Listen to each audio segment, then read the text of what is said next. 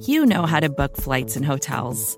All you're missing is a tool to help you plan that unbelievable travel experience. That's why you need Viator. Book guided tours, excursions, and more in one place. There are over 300,000 travel experiences to choose from, so you can find something for everyone. And Viator offers free cancellation and 24/7 customer support for worry-free travel. Download the Viator app now and use code Viator10 for 10% off your first booking in the app. Find travel experiences for you. Do more with Viator. Yeah, don't it sound so epic? Horns are screaming, I ain't the one you wanna mess with. Use a joke, I ain't the one you wanna jest with. The battle's coming, you only got a few seconds to run. Yeah. Hello, Bengals fans. I am Matt Minnick, and this is Coach Speak. First episode since the draft. Sorry, I've been buried in the film room, getting into some of these new Bengals. Not quite as many new Bengals as we're used to, but hey, that can be a good thing. You know, and it's been widely said that this wasn't a particularly deep draft, and it's just a little odd since you have so many, older players with the extra COVID year. You think you'd have a few more prospects naturally, but that was said, and the Bengals seemed to target the guys they wanted and use their assets in terms of draft picks to go and get them. Using more than one pick to get the guy they wanted rather than just taking whoever fell to them. So a little bit out of character, but we've seen some flexibility from them in recent years. We've seen different styles of drafts. We've seen them trade down multiple times in a draft. We've seen them avoid trading whatsoever and just sit and pick. And now we've seen them trade up, again, somewhat out of character, but that's that's great. They're showing some flexibility, and I can say out of character, but we see now that they're willing to adjust to what is correct, at least in their minds, to the scenario. So let's just talk really briefly about this draft. I was a huge Dax Hill fan. Dax Hill was one of two players who I really loved in the first round, but thought were not terribly realistic to make it to the Bengals. And the other one was George Karlaftis that went a pick before them to the Kansas City Chiefs. So it worked out pretty well. Both those guys did fall. One of them almost got there, and the other one did. And Dax Hill, great fit for the Bengals, extremely versatile guy. I think people talk about him as being a slot. I think he can play that position. But, you got Mike Hilton. I think you're in a good spot with that. I think he gives you the flexibility that Hilton's not always great in coverage. We saw a little bit of that in the Super Bowl, that the Rams were going to try to expose him with OBJ. We saw one touchdown with OBJ matched up against Hilton. And, OBJ got hurt, and their game plan changed. What would have been the flex to that if Hilton would have continued to have issues covering him? We'll never know. But now we know that there is a flex with Hill that they can. It doesn't mean you're benching, Hilton or anything like that. But if he's exposed in some kind of way, if somebody's just not a great matchup for him, if they're doing something a little different, you can always play around with Hilton a little bit and get Hill in there. I think the long-term plan will be for Hill to be a starting safety for this team, though. And you look, we all know the Jesse Bates situation, but Von Bell's also a free agent. So who is going to be back? Hopefully at least one of them, But if you spend the money that you're going to have to spend to keep Jesse Bates, are you going to be able to spend a bunch of money on Von Bell as well? It's not going to be the same kind of money, but it's still a lot of money. It might be better to have that rookie contract opposite Bates, so you're not allocating too many resources to that one specific position. So I think it makes a lot of sense from that standpoint. And if it's Bell, then it's the same scenario. You got a cheap contract, and you got a more reasonable than Bates contract with Bell. I think Hill has that versatility that he can replace either one of them. But personally, I think the Bengals don't want a strong safety and a free safety. I think they want guys that can do multiple things. And I think you really get that with Hill. So he's got that flexibility, I think, to replace either one of them and make it work. The versatility to play out in the slot. Some people say outside. I don't see it. I think he can in a pinch. I just don't think that's his long-term fit and the best, use of his talents long term. That's just me, though. Maybe I'm wrong. Only time will tell. But I think, look, he can play the other, 6 positions, of like the 6 positions that you see mainly in the defensive backfield. He can play, the other 4 safeties and the third safety and the third corner. So that's plenty of versatility for Dax Hill there.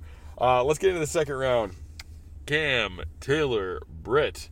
Some excellent athleticism.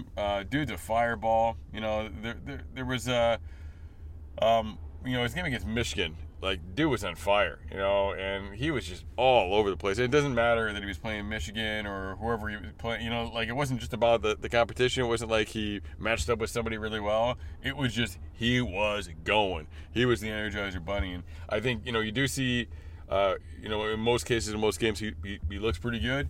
But that game was like, holy crap, this is the guy that we really want to see every day, day in, day out. Were some struggles against Oklahoma. I don't know what was going on with him in that week. I'm kind of trying to figure that out right now. So there's definitely some things to fine tune in terms of, particularly the consistency there. But Cam Taylor-Britt's an excellent player, and he could become something there. I didn't really get into this with Hill. Dax Hill, we talk about him in terms of the future, but because he's got a really interesting skill set, I think he's a guy that probably gets like 500 snaps this year. Even if there aren't any major injuries, even if he doesn't win a technically starting type of role, I think he gets like 500 so snaps. He's going to contribute quite a bit to that defense.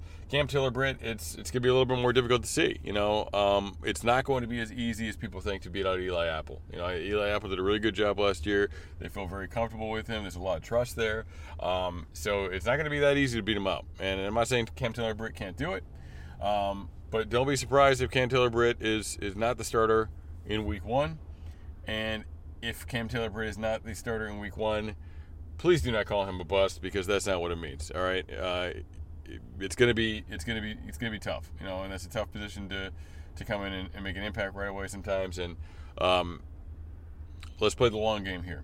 But I think it's a good pick, and I'm thrilled about it. I think he does some really good things. We'll have some film rooms coming out on those guys in the coming weeks. Zach Carter, I think that one's going to be coming a little bit sooner in terms of the film room. Zach Carter, look, I lump him in with like Logan Hall, because my thing with Logan Hall was, hey, if you're taking him, he's a defensive end / 3 technique. He's not really a 3 technique. And that's how I look at Hall right now too.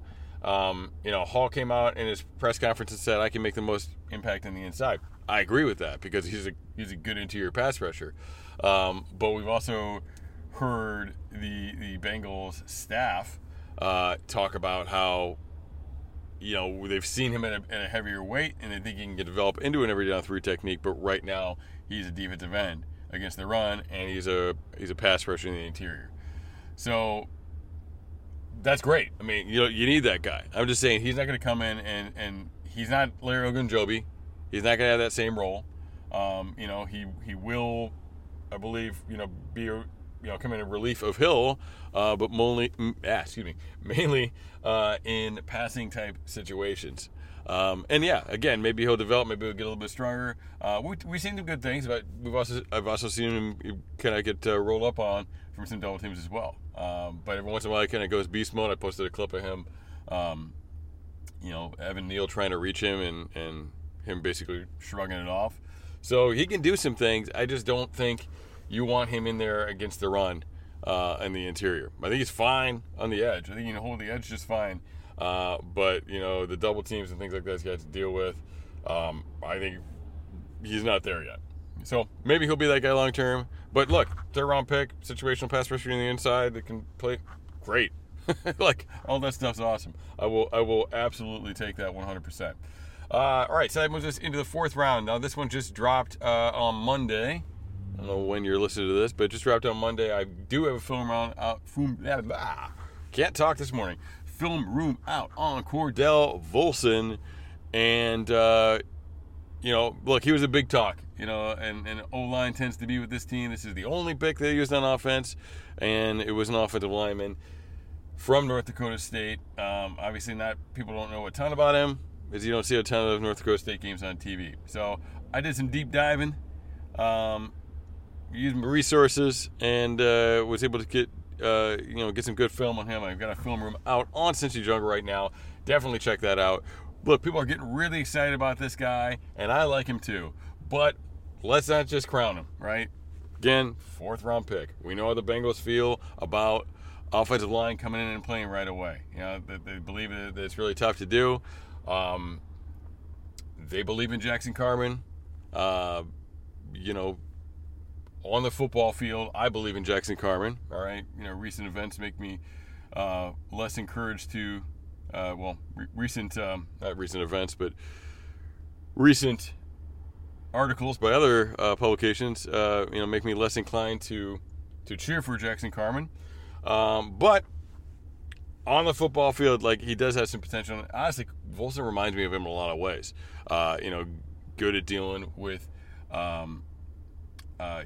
with his feet in short spaces, which makes him protect better as a guard than as a tackle. Former starting tackle.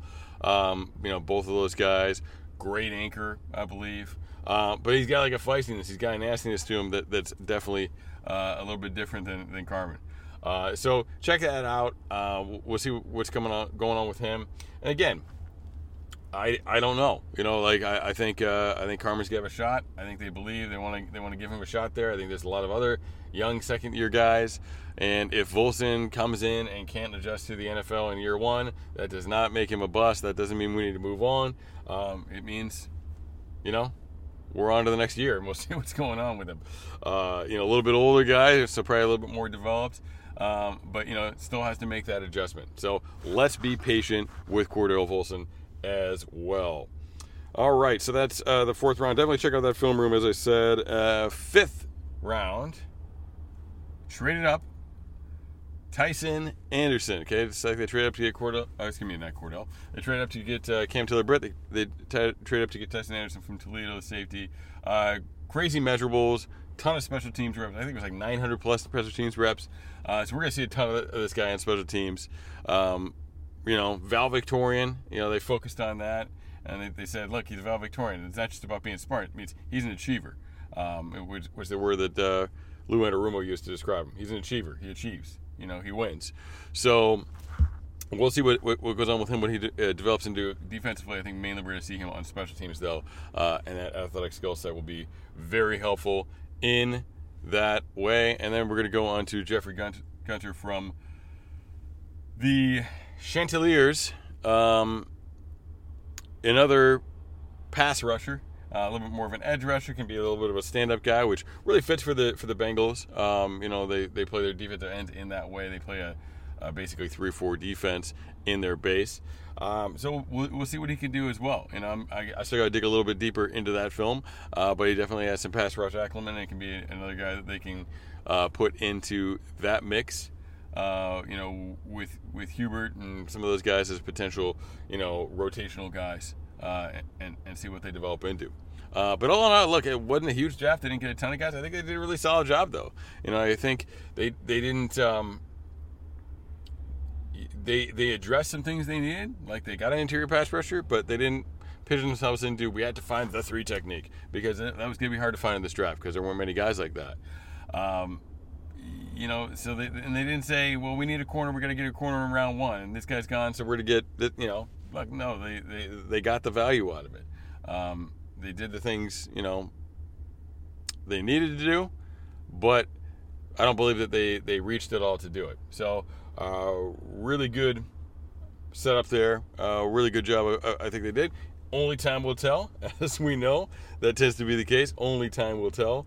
But I'm excited to see what these guys can do as we get into the next few weeks, and I will have film rooms coming out on all of them over the next few weeks, probably about 1 a week. Like I said, Cordell Volson, the guard, is already out there. Check that out, Cincy Jungle. I think Zach Carter is probably going to be the next one I work on.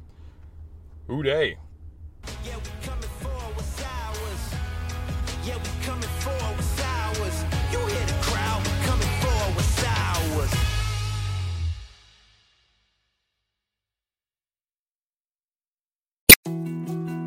More to-dos, less time, and an infinite number of tools to keep track of.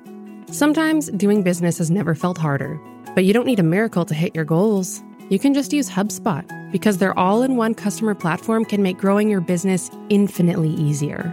Imagine this: high-quality leads, fast closing deals, wildly happy customers, and more benchmark-breaking quarters. It's not a miracle, it's HubSpot. Visit HubSpot.com to get started today.